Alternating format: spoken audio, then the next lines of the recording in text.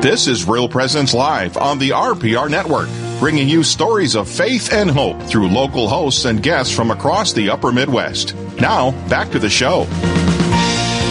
Welcome back. I'm Heather Caro. And I'm Chris Moats. And we're broadcasting today from the Catholic Conference, South Dakota Catholic Conference office in Sioux Falls, South Dakota. Got it. Got it. Thanks, Chris. Way to go. It is a beautiful Friday today. It's one of those just nice fall days that we sort of wait for and long for in those dog days of summer. I know. I love it. Yeah. I'm sorry. I love it. You know, I like sweaters and whatnot. I do too. As I'm wearing my sweater vest. Your sweater vest. It's perfect. Yeah. We've had a fantastic show this morning, and it's just going to get better, Chris. Yeah. It's I'm really excited about this final guest. We're kind of leading into this great convention that South Dakota Right to Life has planned for this weekend, kicking off tonight. If anybody wants more information on the convention, they can go to sdrighttolife.org and kind of learn a little more. But our final guest, our last segment here this morning, is got just a compelling story. Dr. Patty Giebink is somebody I'd heard of before, kind of having worked in pro-life circles in South Dakota for the last couple of years since the Catholic Conference was founded in 2017. Just recently watched an interview with Lila Rose on YouTube, which is just a phenomenal interview. Great story. Dr. Patty Giebink is an OBGYN from Sioux Falls originally, but now for the last 20 years or so living and working in Chamberlain. Dr. Giebink, welcome to the program. Thank you. Nice to be here. Well, and I want to get into your story, which is just such a story of hope and joy, and it's like I said, beautiful. But if we could maybe just start at the beginning of your medical career. You're an OBGYN. Can you tell us what attracted you to that particular specialty at the outset of your medical training? Well, that's a really good question. I think when I was the time when I was going to medical school, when I was getting ready to go to medical school, it was sort of on the forefront. I think a lot of people were thinking about women's rights, and maybe that's the wrong word. Before I was in medicine, I was in physical education, health, exercise testing, exercise physiology, coaching. And when Title IX came about, it was a pretty big thing about giving girls and women the same opportunities as boys and men. And I think that was my first interest. And then it grew from there. Sure. And as I think I've alluded already, you've had a conversion, but at that point in time, back in those days, you had a view favorably of abortion. Was it something that you had really thought about growing up? Was your view favoring abortion something that developed during medical school? What was it like at that time? I didn't really think about abortion. It wasn't really on my radar screen when I was growing up. I don't think anybody talked about it. In medical school, I got a group of women in Sioux Falls became friends of mine, and they're a liberal pro-choice group that has had several names, and they were sort of my support group during medical school. And I think that's where a lot of my ideas evolved.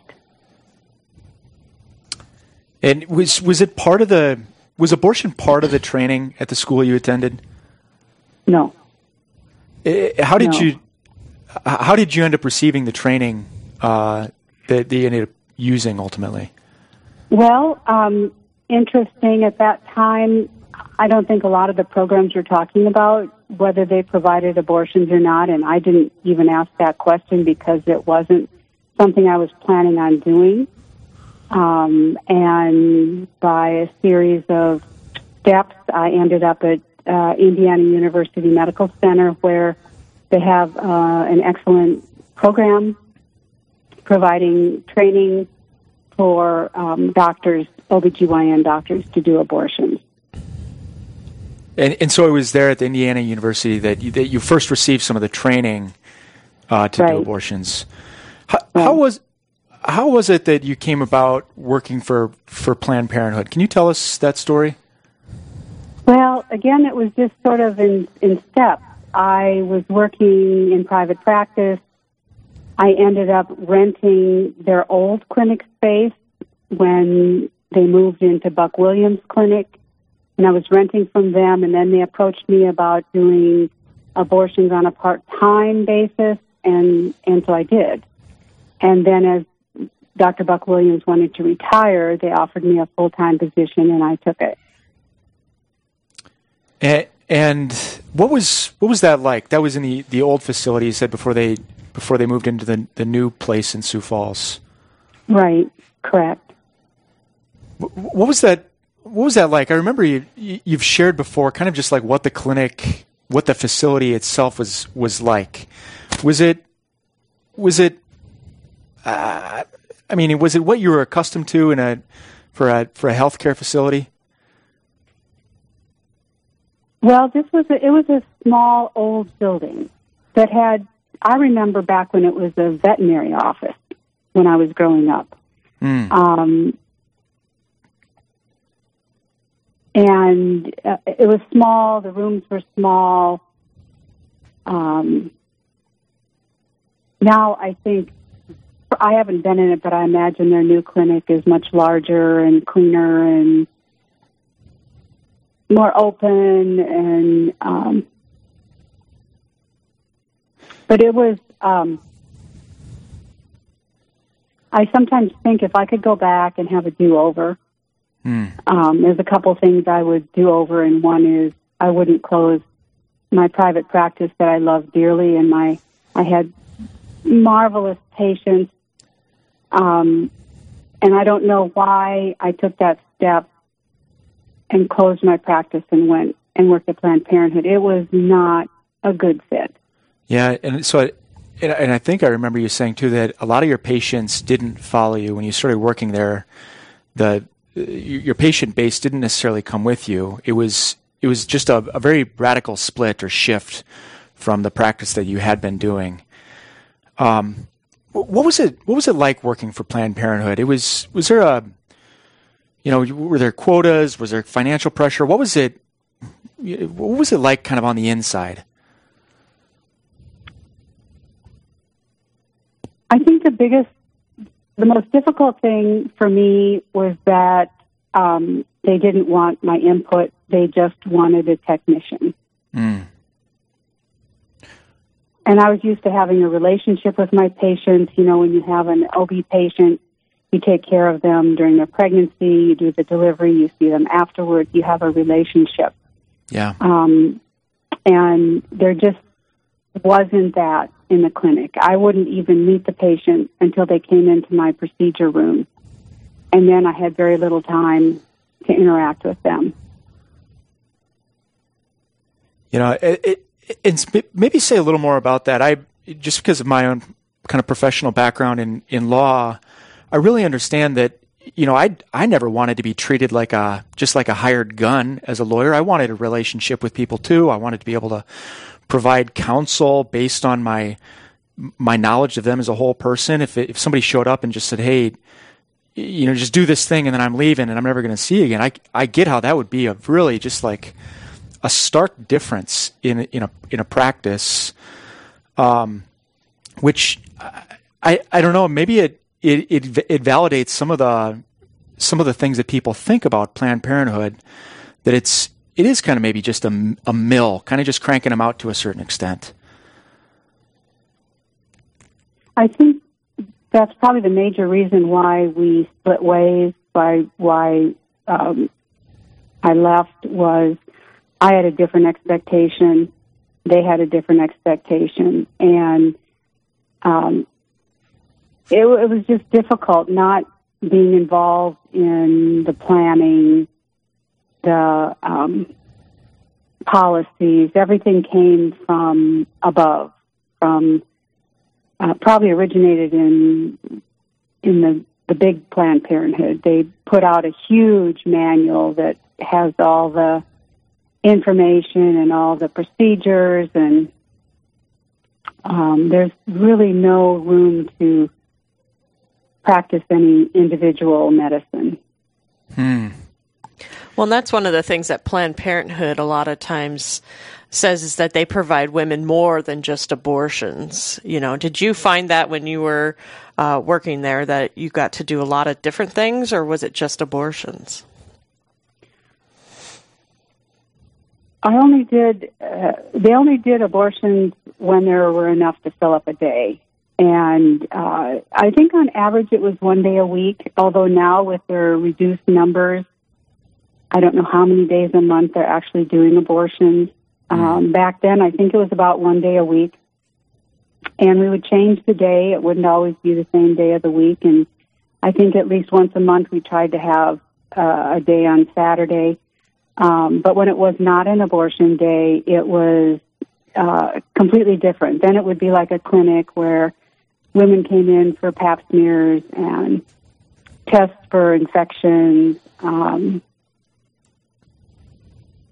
and to renew their birth control pills. They didn't, there's no prenatal care, there's no mammograms. It's a pretty limited, women come in for birth control and STD testing predominantly. Doctor, one of the beautiful parts about your whole story is the story of conversion. You underwent a conversion not just on the issue of abortion and life, but even a conversion in terms of faith. Can you tell us your story of coming to faith? Well, it's kind of interesting because I grew up going to church. The kind of thing where my parents would drop me off for Sunday school, kind of a thing. And I remember going to church all the way through high school, probably not so much in college. And then by the time I was moved to Chamberlain, I really wasn't going to church, although I was searching, and I was searching New Age stuff. And out of the blue, a person that I knew told me about a new pastor at a small church in town. And I don't know why. I mean, I'm sure it was the Holy Spirit.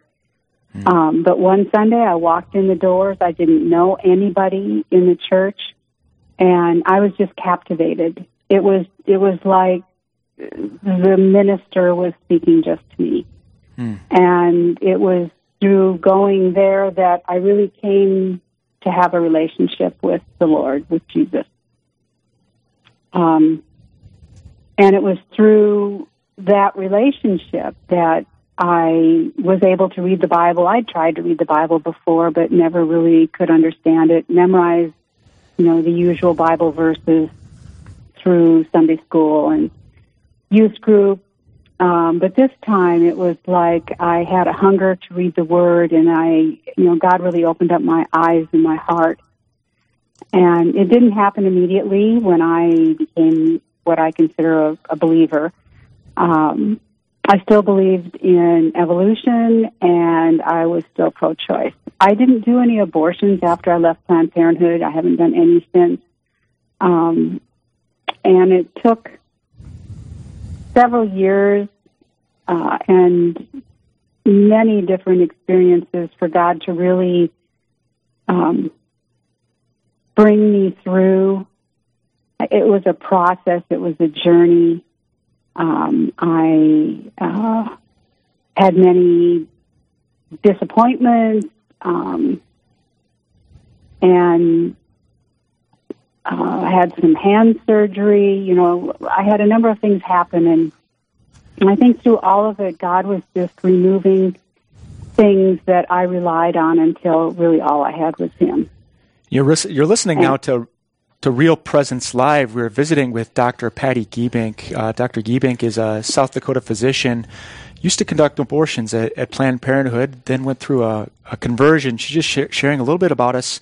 It started with an invitation from a friend and a a little church and really an encounter with the risen Lord, with Jesus, and Scripture came alive. Dr. Giebink, can you maybe say a few words about kind of becoming public, so to speak, coming to a point where, how did you come to the point where you're comfortable just talking about this part of your past? Was it something that was hidden for a while? And how did you take that step?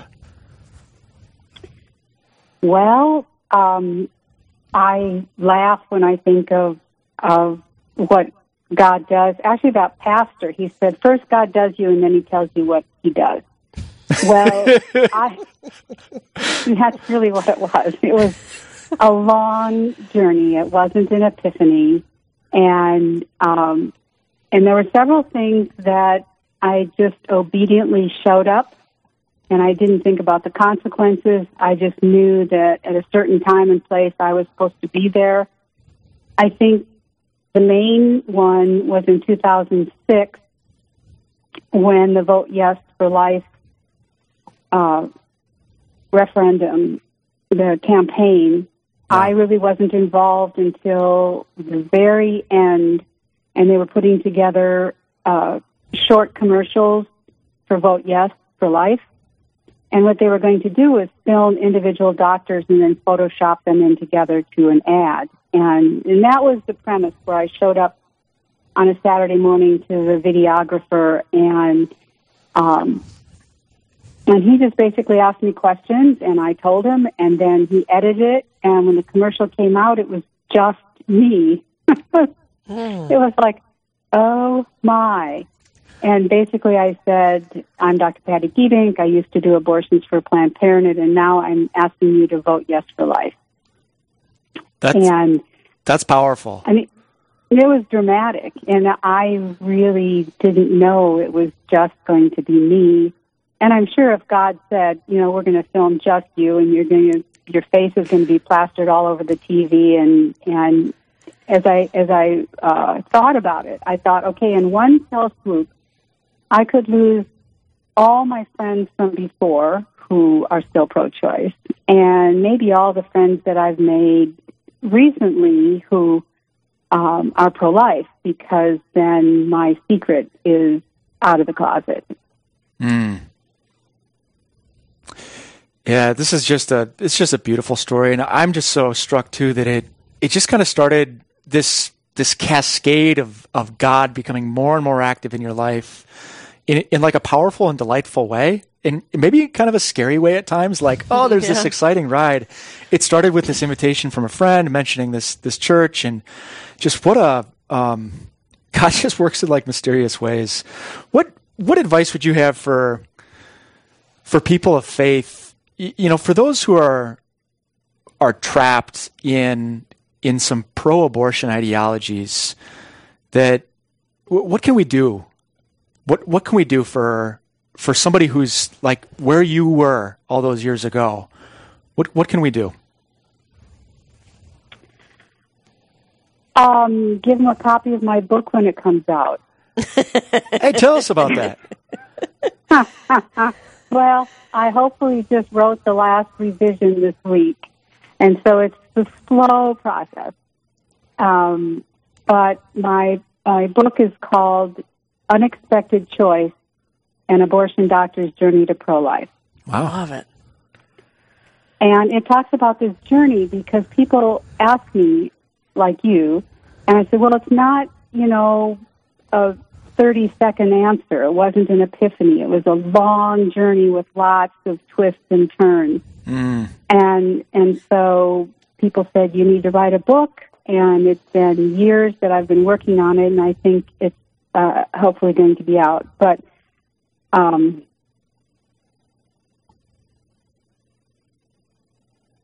forgot your question. Oh yeah, just like what can we do? But this book, do you have is there a publication timeline for it? When might people start to watch for it? Well, it's getting pushed back. I think it might be at the beginning of the year, next year. Okay. It's being anyway. It's in the works, and it's a book about redemption and compassion, and healing. And even though maybe somebody who needs to read the book wouldn't pick it up because of the title, I think that I'm hoping that friends, family will give it to people that are hurting, who are either in the abortion industry or have been affected by an abortion. Well, and I would think, writing the book was very therapeutic for yourself, going through that process. Can you share with us some aha moments that you had while writing the book?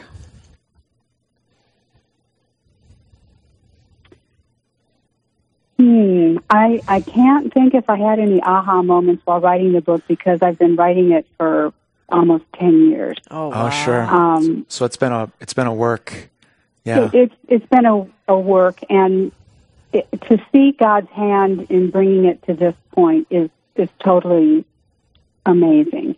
The one aha moment, I'm actually sitting here writing my talk for tomorrow, and the one aha moment I can think about is when a very kind pro-life woman a long time ago loaned me her copy of Dr. Bernard Nathanson's book, The Hand of God.